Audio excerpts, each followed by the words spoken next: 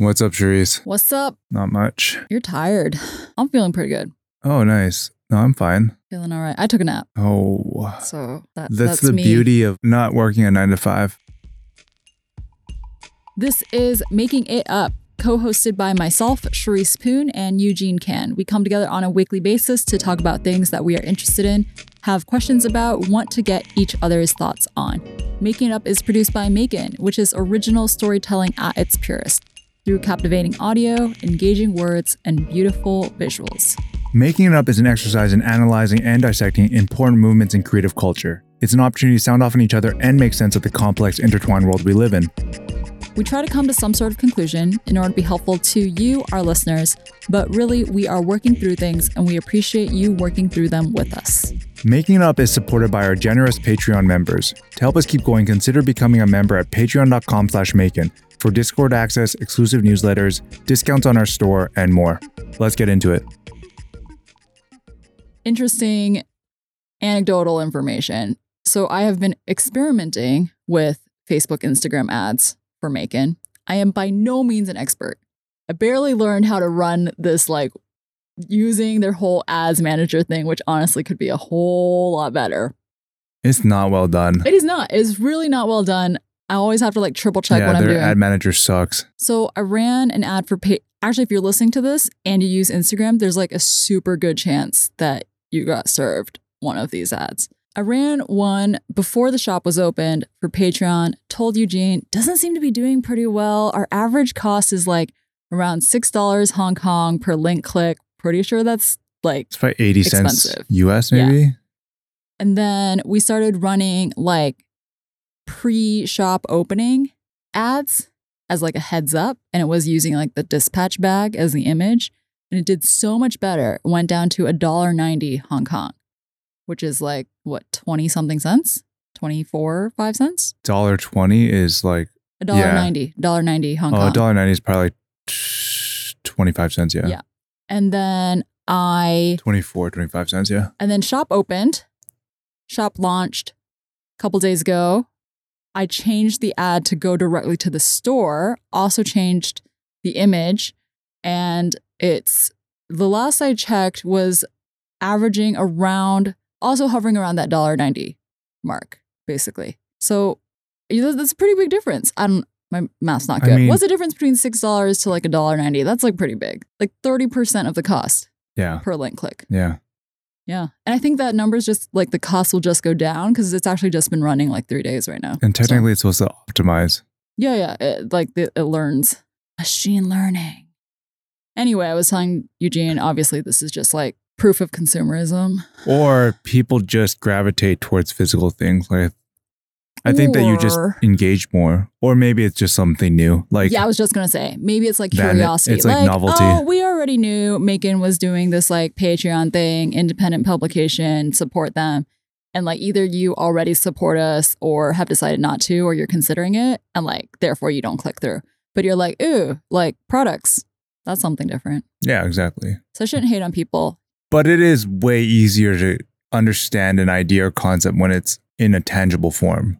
Yes. Yeah. It's easier to... You don't even need to read anything. You just look at it. Oh, it's a nice bag. Or I like the photos or whatever. Yeah, there is very little text on those ads. So thank you, folks, for clicking on them ads. Thank you for bearing with us. Or maybe they really enjoy it. Yeah, maybe maybe it's not bearing with us. Maybe looking under the hood of how to try to make money to run an independent publication. Oh, man. Okay. Well, future marketing reports to come. Let's get into it. Sounds good. You want to go first? Sure. Yeah. So my subject this week, a couple folks in the Macon member Discord voted for it. It is a long article from The Atlantic titled, "You Won't Remember the Pandemic the Way You Think You Will" by Melissa Fay Green. And it is a long article. It covers some anecdotal material from people that she interviewed, and it talks about memories and story arcs. And that's just giving you an overview of this piece. I was initially a little bit hesitant about talking about this but she addresses it. Everyone's experience of the pandemic is so different. or has been so different Yeah, and super continues to different. be really different. So it's like really hard to talk about it. Basically, nothing is definitive when you talk about the pandemic because like you and I, we've said this before, had, I would say, a relatively not painful pandemic experience. Yeah. Definitely compared to just acknowledging there are people in countries that are still really going through it Yeah. right now. But I think beyond pandemic, there is some really interesting stuff that she says about memories and the creation of narratives that we do as individuals. So she starts by saying how there are incidents in like society called flashbulb events, things like the assassination of JFK or 9/11, Yeah. where everyone can really clearly remember like this was a Thursday afternoon, I was doing this, etc. Like there's this snapshot that people have. Whereas the pandemic in comparison to that is very like this hazy thing. And drawn out and times become really murky. You know, I had this exact exercise. We were like, how long has the pandemic been going on? And we were trying to like retrace because for us, it was a little bit earlier in Asia, right? Well, that's one of the questions that I wanted to ask you actually, because she asked people, like she did kind of an open call and then interviewed different people asking them, how did the pandemic begin for you? How would you describe the beginning? Or is there even a specific moment that you attribute to the start of pandemic? I just remember it was in early 2020. I remember I was in China for a business trip in 2019, like December. And I came back like really sick, probably the sickest I've ever been. But I never really correlated it with that, right? Like it just wasn't. I never heard this story. Well, I just thought it was like a regular thing. Like I just stayed at home and I stayed in bed and it was fine. Like in that regard, I just didn't feel well. Like I felt sick, but I'm not saying it was like COVID. That happened and then this thing happened. And I was like, oh, are they correlated? Probably not, because I thought maybe it was too early. But then, you know, once all the reports around when did it really started, that further complicates things because it's like, well, I had a very special and unique circumstance that was different than anyone else.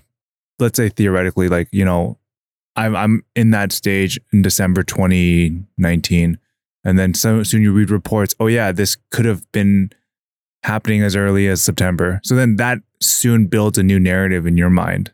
Yeah. Right. And not to mention there's so many other things that are going on in terms of where did it really emerge from, all that other stuff, right? I mean, that's really interesting because like you got sick and it is totally indicative of how memory works because at the time when it was happening, you didn't think much of it. But then later on, as you kept getting new information, you reframed you being sick. Yeah. Under like all of these new data points. Yeah. And for me, just to answer like my own question, it was so much later, which is also interesting, just like in this room. Like I would probably describe the start of my pandemic being the end of March 2020, because I was in London and at that moment in time, relatively unscathed. And it didn't hit me as a real thing until I got on a flight from Heathrow back to Hong Kong. And that was like the most dystopian, surreal, movie-like experience I've ever had. That entire trip of going to the airport and being at the airport and on that plane and landing was like, I remember a lot of details from that trip, like even just more than any travel experience, where I remember like how I walked through the terminals and like other people, and like what they were wearing and stuff. And even psychologically, you're thinking like, man, I'm going from a place of relative safety at that point into a place of danger.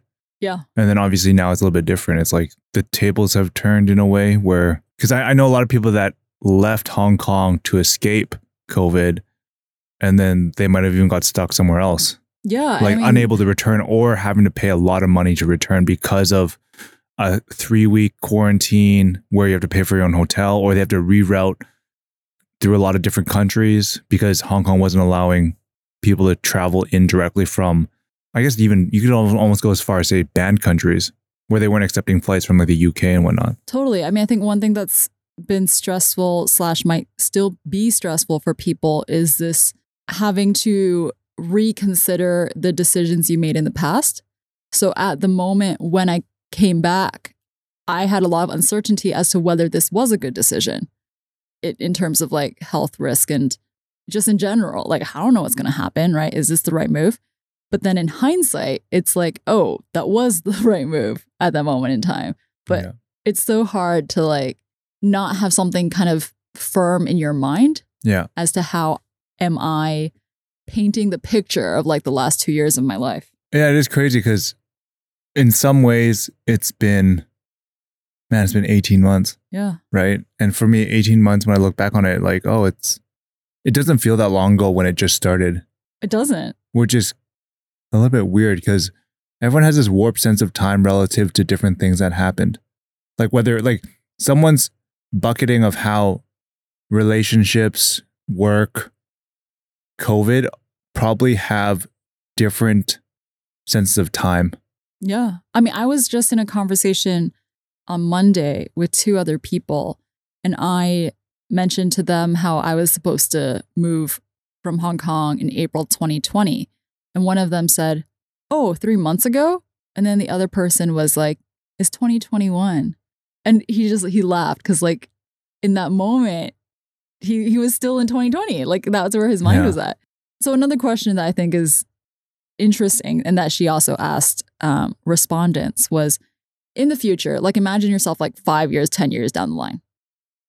What do you think is going to be one of your lasting memories of this period? Like, what would you say to someone? Like, let's say some kid asked you, hey, Eugene, what was it like when you lived through COVID-19? I mean, the stuff that actually comes to mind for me, especially because we were relatively unscathed in Hong Kong. In many ways, Hong Kong really just went through this thing where there was a heightened sense of security around how you're going to tackle it. And yes, there were some limitations on what you could do, like restaurants would close early, right? Or you just have to mask up. Like I went from never wearing a mask to always wearing a mask now, right? And that's something that, because I didn't grow up during, or I wasn't living in Hong Kong during SARS, I didn't have to really take note of that. But I remember in the very early stages, when it was happening, I'd walk into an office that was primarily comprised of people that were like born and raised in Hong Kong. And at the time I was like, I didn't think twice about it.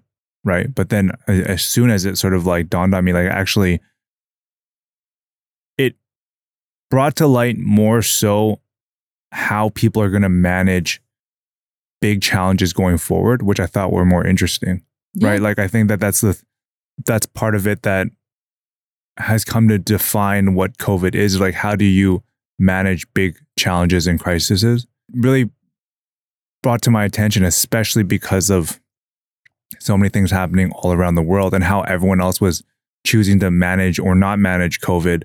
First and foremost, creating global consensus to solve a problem is going to be really hard going forward. And there's going to be problems that we all have to face collectively as humans, right? Like climate crisis.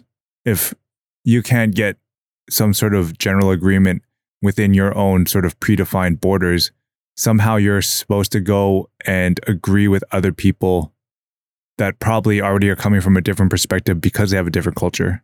Yeah, so that hits exactly on what I might say to someone, 5-10 years from now, where my lasting impression of this time, I feel like at this moment, is going to be, this was when I and a lot of people realized like the real ramifications of excessive globalization and not preparing for consequences, essentially. And I think I might also say that this was a period of time that an effect of the pandemic was this vast like reconsideration of what you want to spend your time working on and how you want to work. Yeah. Yeah. So at least at this point, like those are things that I feel like I would continue to remember. That's actually really funny because I think the pandemic hit what has now been, 18 months. Like I think maybe less than 6 months into it, obviously depending on your cycle, but it felt like COVID was a nice excuse for you to do several things. It was to not see people you didn't want to see. It was to stay home if you had the luxury of staying home. But it also kind of pushed a lot of people of various walks of life to just be like, hey, you know what? I don't want to spend my time. And how can I utilize the tools at my disposal to arrive at the life I want to live? Because I think a lot of things that were seemingly consequential to how the world worked became inconsequential. Yeah. Right. And things just sort of fell apart. And then as things fall apart, you soon recognize, well, actually, what's really important relative to what we've been told is important. I completely agree. Yeah. So I want to tell you a little bit more about some aspects of Melissa Fay Green's article. She did all this research of interviewing respondents, and then she consulted with different memory experts or people who have researched memory to find out, are there generally accepted things about how we form memories and the way we treat them in our lives? So one person that she spoke to was Robin Favouche, a psychology professor at Emory University. And Favouche said that most of our memories are in the form of generalities. I might tell you about my memories of childhood. One of the most important things to me was having Shabbat dinner every Friday night with my family. And you might ask, tell me about one of those family dinners. I'd say, oh gosh, I don't think I can.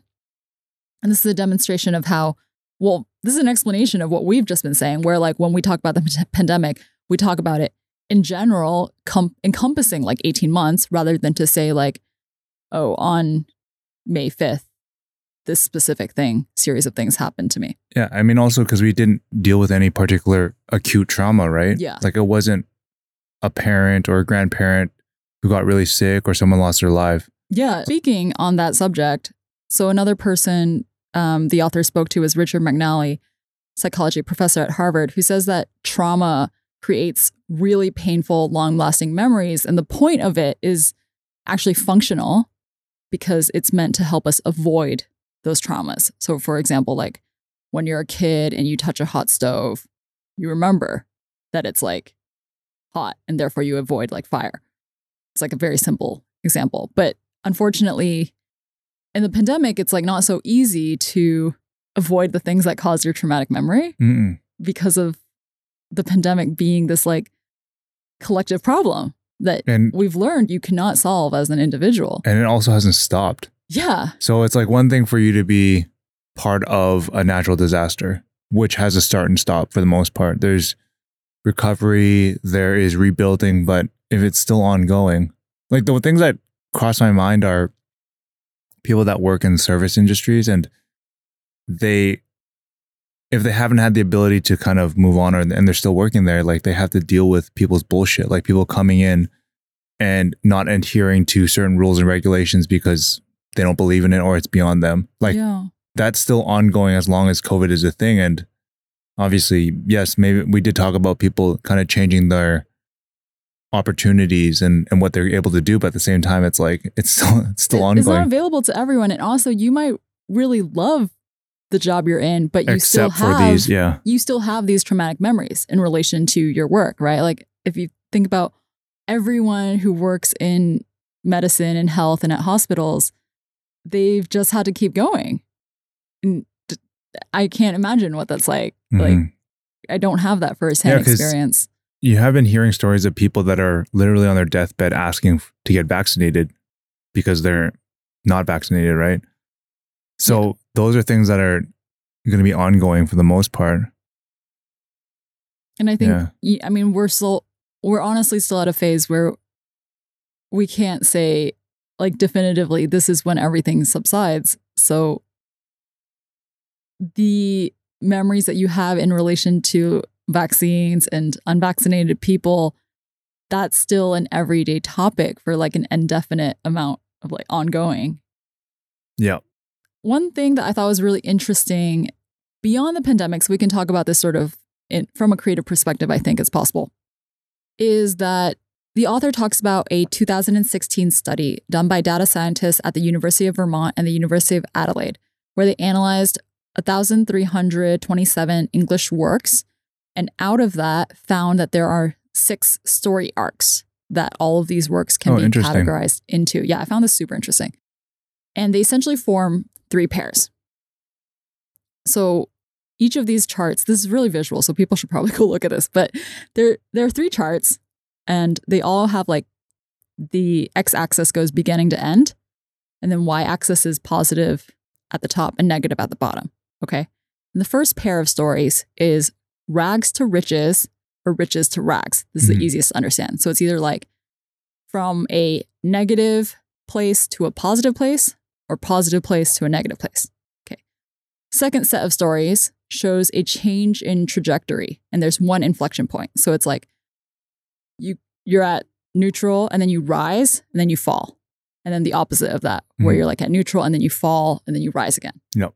And there's like nicknames for those, which is Icarus or Man in Hole. So Icarus is the story where, do you know this story? Guy that flew to the sun. Yeah, exactly. So that's like rise and fall.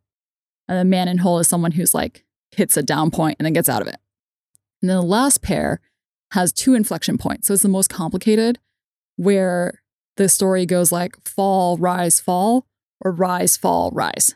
So similar to the second pair, but with like one more point in it. Yeah. And turns out, well, do you want a trivia question? Guess which of these pairs people gravitate the most towards. I want to say the first one. As in positive, negative, or negative, positive. Yeah. Like the simple line one. It is the second one. People love the redemption arc. Yeah. In particular, the one where you go through a slump of some kind, get out of it, and also the opposite. People love hearing the story of where people were on the rise and then, well, I mean, that's a lot of gossip, right? That where makes sense. Like someone's life is going great and then they take a hard landing. For some reason, I was thinking the first one because it was the easiest to understand. Like it was the shortest, easiest way to communicate. Well, actually, you're not wrong because those were the researchers' assumptions as well. Yeah. So I'm just going to quote from Dan McAdams, a Northwestern psychology professor, who said, "Every life story is filled with different sort of scenes. We found that people whose narratives include a lot of redemptive arcs tend to have higher psychological well-being. Peoples whose life stories contain a higher density of contamination narratives tend to show higher levels of depression and lower levels of well-being." And he goes on to say, "Someone who's had a horribly difficult life could have a harder time framing redemptive sequences. But we look at the interpretation. What kind of meaning does a person derive from difficult events?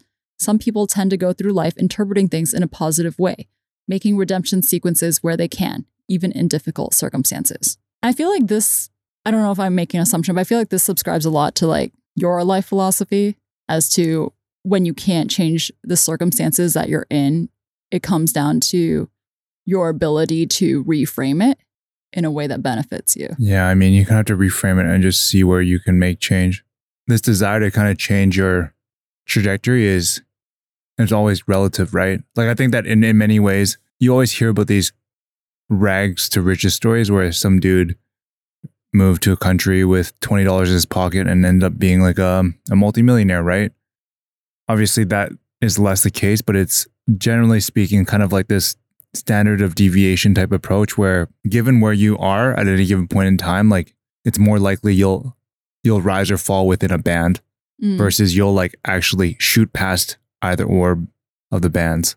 Yeah. Right. So I think that's like the reality of I think the world we look at in terms of how people want to kind of like frame shit up and figure out where they sit within it. Because you know, as I was kind of like thinking about this topic today, I'm like, it seems like a topic to bring to light, but it just there's not really any closure to it, right? It's more about it exists to be like, let me try to make sense of the world you're in right now or what you're going through. But the reality is that like there's not really any sort of conclusion.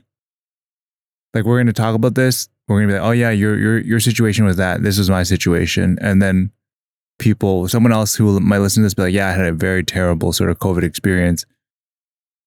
But I'm failing to understand what role this topic or these pieces do in terms of like helping move something forward. I think the conclusion is to encourage people to see if they can structure the stories they tell themselves differently about their lives. And not in a comparative way, and also not in like a patronizing way. Like not to say like, oh, Eugene, like your life isn't so bad. It's not as bad as you think it is. Like, I don't think that's helpful. Like as a friend, I would never say that to someone. But I do think it's good practice to take a step back and think about what what is the story I'm telling about my life over the last 2 years? Like, am I subconsciously painting my story as riches to rags? Like, am I telling myself, I'm so unlucky, I'm always in a slump, like, it's just downhill from here. Like, things were going great for me, and then the pandemic hit, and now it's just been shit downhill, right? And I think just recognizing that is the story I'm telling could encourage you to like, is there another way to see this? And I genuinely think it's possible. Like, yeah, we can't change the reality of your situation. Like, if you lost a job, like, the job is still lost. If you lost a loved one, like, the loved one is still not on earth. Like, we can't do magic. But you can also choose, I think, like, the beginning and ends of your stories, right? So, like, let's say you're really focused on a 6-month period of your time where, like, at the start of that 6 months, things were looking amazing. Like, new job offer, you were moving, and at the end of the 6 months, like, none of that happened. And if you're really fixated on that, then of course it's going to look like that diagonal down. But if you say, okay, actually, the story is ongoing, like, what do the next 6 months look like? Right? Yeah. So then you can you see yourself not as like this line heading down, but as just a dip. Yeah. Right. And I think like also what you were saying in terms of like a band, like what I think is to me is like stories in popular media or in entertainment in general, like they're very intense. People deliberately because they're entertaining. And they need to fit within a news cycle, et cetera, et cetera. Yeah. So it's very dramatic. And real life is things happen on a much more minor scale. So it's like saying, actually, even though this isn't like this dramatic rise, do I actually see the line going, you know, maybe it's like a slight dip or maybe it's a slight rise. Like, I think it's possible to, I would say like quite openly, I think that people can learn to practice thinking about their lives that way because it is beneficial. I'm quite definitely about that. Yeah. Because I mean, I've said this on this podcast before, but there are moments in my life that I have considered to be like quite slumps, right? Yeah. And one thing I learned was like, you can't stop ending what you tell yourself at like the lowest point. You have to keep thinking about, okay, what happened next? Like, how did I reach the point where I am now? Instead of like reliving the memory where you hit the lowest point. Yeah. Yeah, for sure. People are often consumed with the low points because they generally hit home the hardest, I'd say. Or I guess for me anyways. I think that in general, like the negativity that we see is often the more polarizing, the more powerful emotion. I think lastly, to wrap things up, the author also mentions we've mostly been talking about individual memories and the way individuals tell stories about themselves, but actually there's also collective memories. What do we as a community say about ourselves as communities? How do we as a whatever group, a group of friends, an office, the neighborhood you live in, paint the trajectory of where you're going? And I thought that's interesting from a group of people who work together. And I was genuinely thinking about Macon because last episode we talked about the shop. And actually we did kind of tell a like rise to fall to rise story in the last episode. Because we were talking about, we were at this point launch, we kind of hit this downturn. There was, you know, lack of funding. And now we're here where we are with launching the shop. I just thought that was like kind of remarkable thinking back on it. Like, oh, that is, we are telling these stories literally as we're living it. Yeah. All right. Over to you. Yeah, let's move on.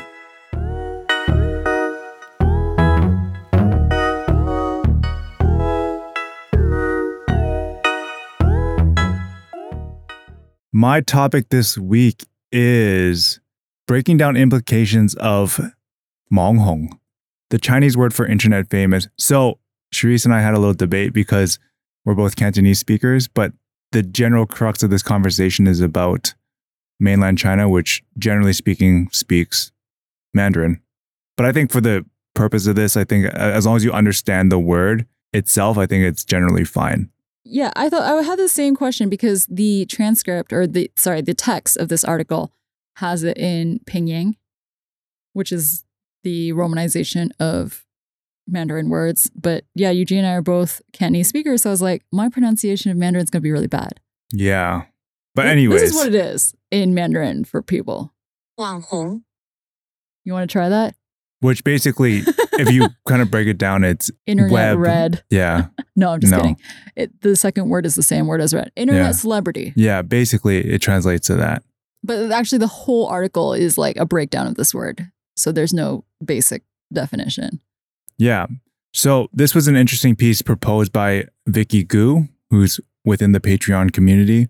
And this piece on Chaoyang, which I thought was an interesting format. I don't know if you read it, but it's like basically it's kind of like a long form group text chat. Yeah, I did read it. I thought it was a podcast. That was a transcript. And I was looking for the audio because I was like, oh, maybe I'll give a quick listen before we go record. Yeah. There is no audio version. It is just the text. I really enjoyed it. So thank you to Vicky. I have not heard of Chaoyang before you put this. I guess she put the article forward. So yeah, this one's really been on ice for a few weeks, actually. Oh, I'm glad we're getting to it. Yeah, yeah.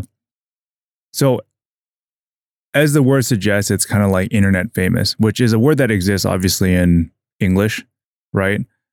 It's taken a little bit more of a convoluted definition, I think, in China.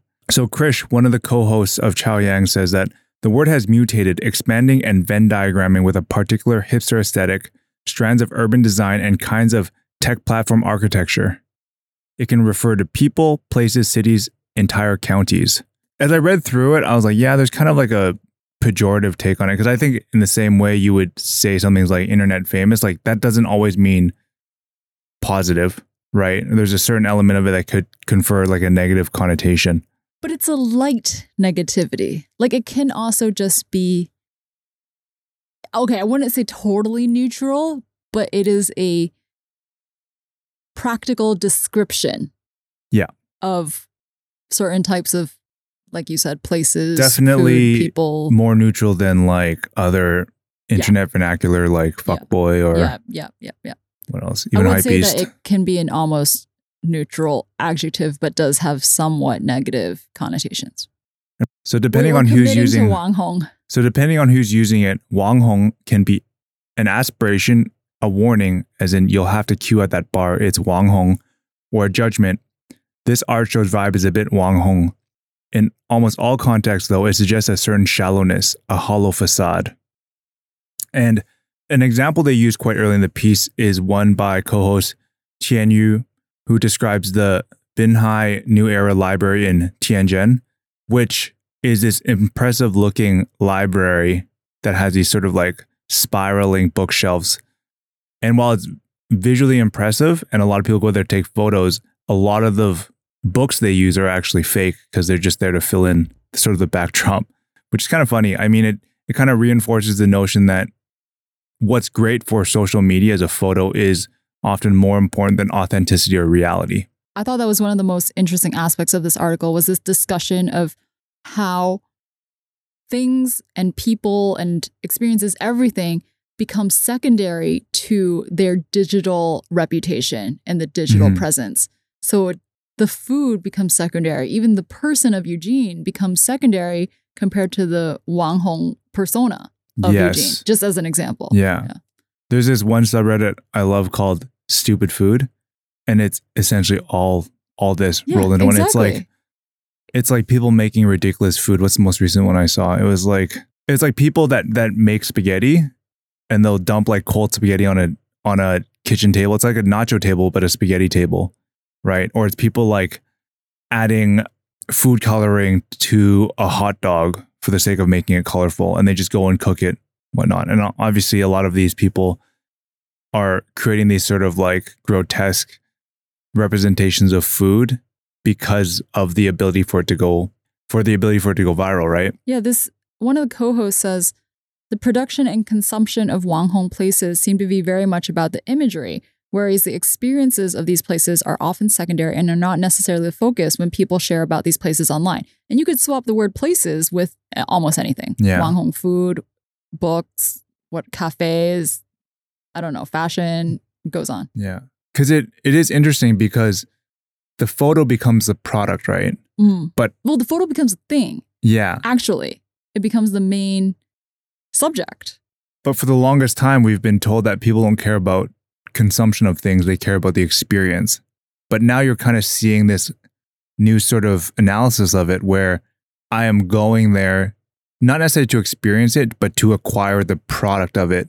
Totally. Which is really fascinating because so fascinating. That's technically how you're supposed to quote unquote market to this next generation. Oh, like they're experience driven, right? Not the actual experience of it, but the evidence of the experience. Exactly. It's just so interesting to me. Kind of meta. Yeah. My mind is boggling. The part that I liked the most about this, because they started to dig a little bit deeper and they started to dissect the concept and idea of Wanghong, and they started expanding into how it impacts other cultural pillars, which we talked about, like architecture, food, art, fashion, and it leads itself towards the exploration of Wanghong urbanism and how it becomes a new type of force that basically has a very strong, heavy-handed approach towards design decisions, right? Like we can use the food one, like your decision to create a 20-pound hamburger, right, in itself exists not because it tastes better as a 20-pound hamburger, but because the photo will be better, right? And the opportunity for you to create virality will be better. And one of the co-hosts had this really interesting quote. Jamie said, Wanghong now has less to do with experience than aesthetic proof, which you mentioned before, to the point where buildings or restaurants or infrastructures are now being built and marketed for the sake of Wanghongness at the expense of prioritizing public or social functions or purposes. These are not spaces that facilitate interactions between their users, counter what we usually think of in terms of urban social dynamics, but rather as more like a monologue between the users and the space. Yeah, I mean, the hosts themselves, a lot of them were originally raised and lived in cities across China, Changsha, Guangzhou, places like that. I don't know if those are the exact cities, but those are some that they talk about. And one of their references was to the Choi Hong estate in Hong Kong, which was maybe their only Hong Kong example, though I could also think of other Hong Kong examples. And it's like the Choi Hong estate is this really colorful building that people might have seen in like Instagram photos. And with it's a basketball actually court in the front. A public housing estate that didn't aspire to be Wanghong when they painted the building the way they did. Albeit Choi Hong is like rainbow. And I mean, but that's been the name of that area. So it's just like obvious to them to do it. But then Wanghong urbanism suggests that like new properties or renovations or actual like real estate and city decision makers will replicate Wanghong in what they do. So to take the Choi Hong estate as an example, they will consider how can we recreate this virality in this new thing that we're making? I mean, the very low touch version, and I say it's low touch because it's easier to expand upon, is like street art, like murals done by artists, right? That was kind of the early application of where people would go and take photos. Like there's that one wall in LA that was really famous in the very sort of early stages. Like there's that pink wall, but there's other ones too, I think. Yeah. There's one in Hong Kong. Like every city has one of these. Yeah. So this concept itself isn't really defined by what's happening within China so much as like they've actually taken it because of, and it could be this, it could be the fact that there's so much rapid real estate expansion that they have the opportunity to iterate a lot faster. Totally. Right. And they're able to see it as it happens and it having effect on what they're doing at the moment, rather than it may be other places where development is slower and therefore they wouldn't capitalize on something that's like of the moment. Yeah, like in Europe, for the most part, like you have architecture that's hundreds of years old that is considered historical, right? Like you're not going to raise that and then put something that's done for the sake of virality, although art sculptures do represent that to an extent. There was a discussion, I can't find exactly who said it, but there was a discussion if it's possible that Wanghong in urbanism is a somewhat good thing because it means that people are seeking out what is different in cities and places. And it indicates a desire that there still be like places of differentiation. Because, I mean, Hong Kong, a lot of the urban architecture, a lot of the tall buildings look the same as each other. Yeah. Yeah. And this is true in China as well. A lot of the office buildings look the same. And so Wang Hong-ism, where you're looking for like this one spot that you could only get like the picture at that one spot from a slightly positive slant, indicates that like people want uniqueness. Yeah. Yeah. And another part of that argument too is that you're creating some sort of financial opportunity because it's basically a tourist attraction, right? Well, I mean, this is definitely like a per example level, right? Because they also talk about how places that accidentally become Wang Hong can be disruptive to the people who live there. Choi Hong Estate again, being a good example. But you are right that if new enterprises are able to capitalize on it, then it could lead to economic benefits to that place. There's another part in this that I found really interesting because it started to really look into the whole paradigm between influencers and followers within the realm of social media. And what they basically talked about was that in light of how influencers are creating almost these communal moments, like what I share with you now with a follower is technically viewed as some sort of community moment where I'm sharing this with you and we're all going to enjoy this together. And what it suggested was that influencers, by virtue of visiting these Wang Hong type environments, whether it's a restaurant, a city, etc., what they're doing is creating their own type of moment that is almost like a temple or a shrine of sorts. And if you as a follower are really down with this quote unquote influencer, your attendance there or your visitation there is actually you paying tribute to the place and the influencer that shared it. And that's actually kind of fascinating because I think it does represent to a degree the sort of relationship that we've seen develop between influencers and their followers. Yeah. Right? Because in some ways, the consumption of an influencer's product, and in this case, it could be a lot of things. It could be a makeup company they release. It could be a bag or whatnot, right? Yeah. That is in some ways paying tribute to that person. Yeah. I found the quote. It's from Yiling. They say, if fandoms are a form of worship, Wang Hong celebrities, deities reincarnated in contemporary form, aren't Wang Hong locations in some ways temples to pay homage to? The god of tech-driven capitalism, in this case the Denping Meituan algorithm, has deemed this particular glitzy bookstore significant, meaningful, worthy of your attention, and so you must go and pay homage. Because chances are, if you are a young Chinese person living in a city, you don't have shrines anymore to imbue meaning on. All you have is a Wang Hong restaurant. It's really interesting. Yeah, it's super interesting. The one thing that I want to ask you is that in light of this, it's like filling a void of, I mean, I am a person who has my own like religious, spiritual aspect of my life. And not to say that everyone has to have a religion, but I do think that there is a natural human desire to be a part of something bigger than themselves and to like look for structure in that way. Yeah. And I think this is kind of stepping in and supplying that.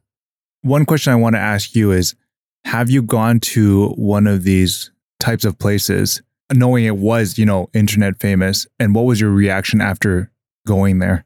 I accidentally went to what I think you could accurately describe as a Wang Hong cafe last weekend. In Hong Kong? In Hong Kong. Obviously, yeah. It's a new cafe. Okay, it's a new cafe. So maybe you can describe it as Wang Hong, but only in an aspirational way in this adjective. As in, it is very clear that the people who, opened this cafe took from every playbook they could. Like the menu, the decor, etc. What does that mean? Describe it. This sounds like the airspace, like... It's like pastel pink wallpaper, that kind of like So it wasn't plushy, actually velvety couches. It wasn't internet white famous tables. so much as you mentioned, aspirational. Yeah, aspirational. So- it's not actually internet Okay, famous. got It's it, got it. aspirational, but it's working because I went with a friend and neither of us are influencers. And I guess like the term we could use. I did not go with like an influencer friend. We genuinely went to just eat brunch. Okay. This is why I say Did you have to wait in accidentally. line? Well, we didn't because we went early. Okay. But then as we're sitting there, every group that came in after us was pairs of female friends. And the entire cafe, I swear, is like looking at the same Instagram mood board for their fashion. Because me and my friend were like wearing black, like somber colors. And these, I'm genuinely not saying this in a pejorative way, but it was just so strange because they were all wearing like the same kind of like crop top, slightly frilly tops with these like flowy dresses in light colors with like florals. Anyway, Yeah. they all look the same. Definitely not streetwear. And definitely not streetwear. All look the same. And the cameras at every table, including video cameras. There were people actively vlogging while we were there. And I was like, Very interesting. it was So- like observing a phenomenon while it was there.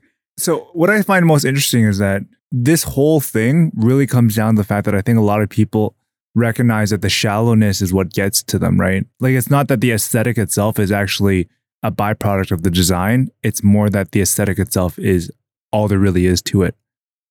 The aesthetic is the product. Yeah. Which, And so actually maybe people leave really happy because like they get what they're looking for.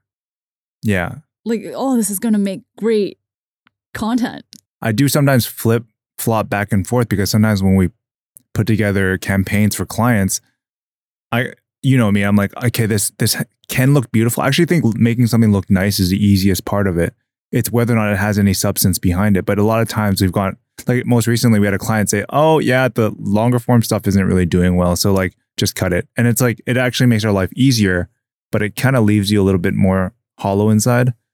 The stuff that actually, for me, I think that is valid in terms of its title is probably like UNESCO World Heritage Sites because they have like in some ways an aesthetic and then they also have like a deep meaning behind it. Yeah. I mean, I've been to Stonehenge. Was it as impressive as you thought it was? It's not very big, right? It's genuinely not that impressive visually. Yeah.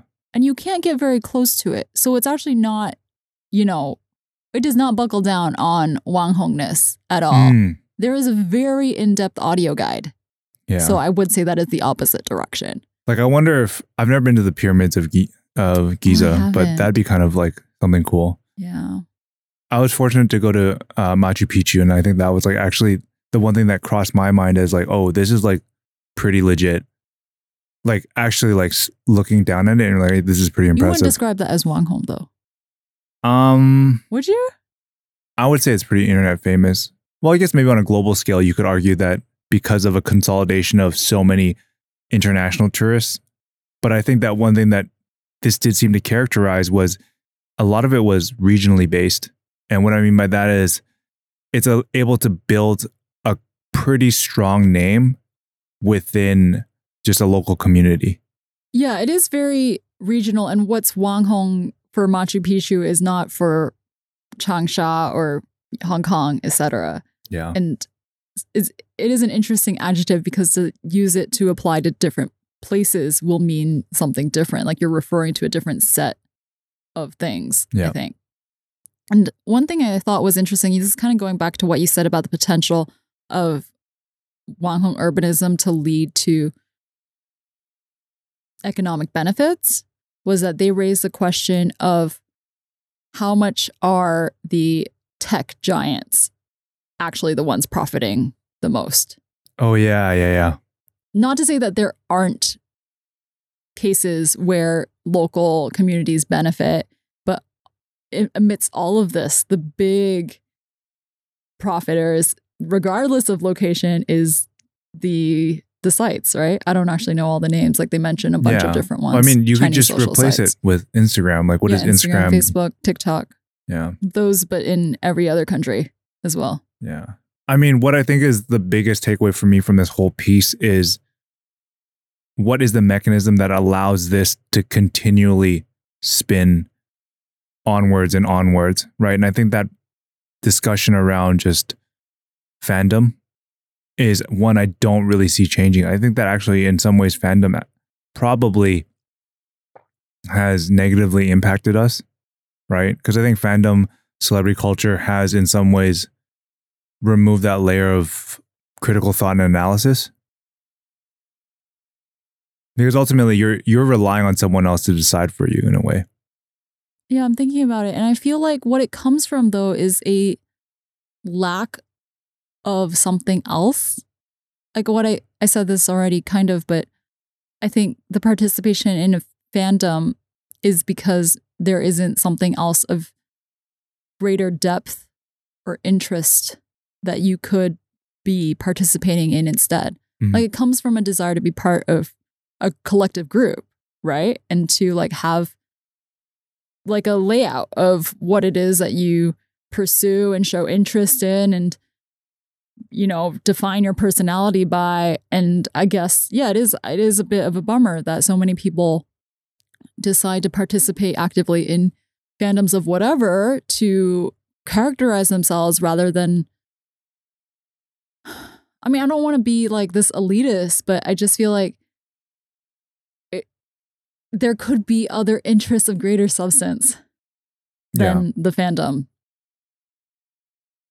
But, you know, that this, you said elitist and elitism, which is valid. I mean, I think for the most part, people that listen to this probably do feel a tinge of that. But I think that maybe there's a difference between elitism and just demanding more as the outcome. So what do we gain if we actually force people to actually have a much more buttoned up expectation around something, or we expect them to develop a concept that's more thorough? Or is it just not necessary? Like, I think that one thing I look at is perhaps, you know, going back to the example of the library, is the library set up a commentary on something, or is it really just there to exist? Because I think that's the one thing that we recognize, that art in itself, the visual attraction of it, is hopefully something that makes you think about the intent or the message. It's but I think the message is what's missing in a lot of these cases. It's just like, let's go and replicate. One thing they talked about a lot in this piece too was like looking at a sense of nostalgia and old school buildings or some sort of period in time and just rebuilding it for the modern era. I completely get this because this happens in Hong Kong for sure, where it's like a fetishization of an appearance of whenever, the 50s, the 60s, etc., rather than actually engaging with the history of that place and going into, well, why were buildings built this way, or signage and etc. What's that game that's really popular? The one it has dog in the name and it has like the Kowloon Walled City. It's Sleeping like Dogs. Yeah, Sleeping Dogs is like a pretty well-known video game that is based around the Kowloon Walled City. And it's hilarious because I was in Kowloon City on the weekend and I was like right outside the park, and the park is literally like a bunch of smooth flat surfaces that people would ride their bike around, like a little track.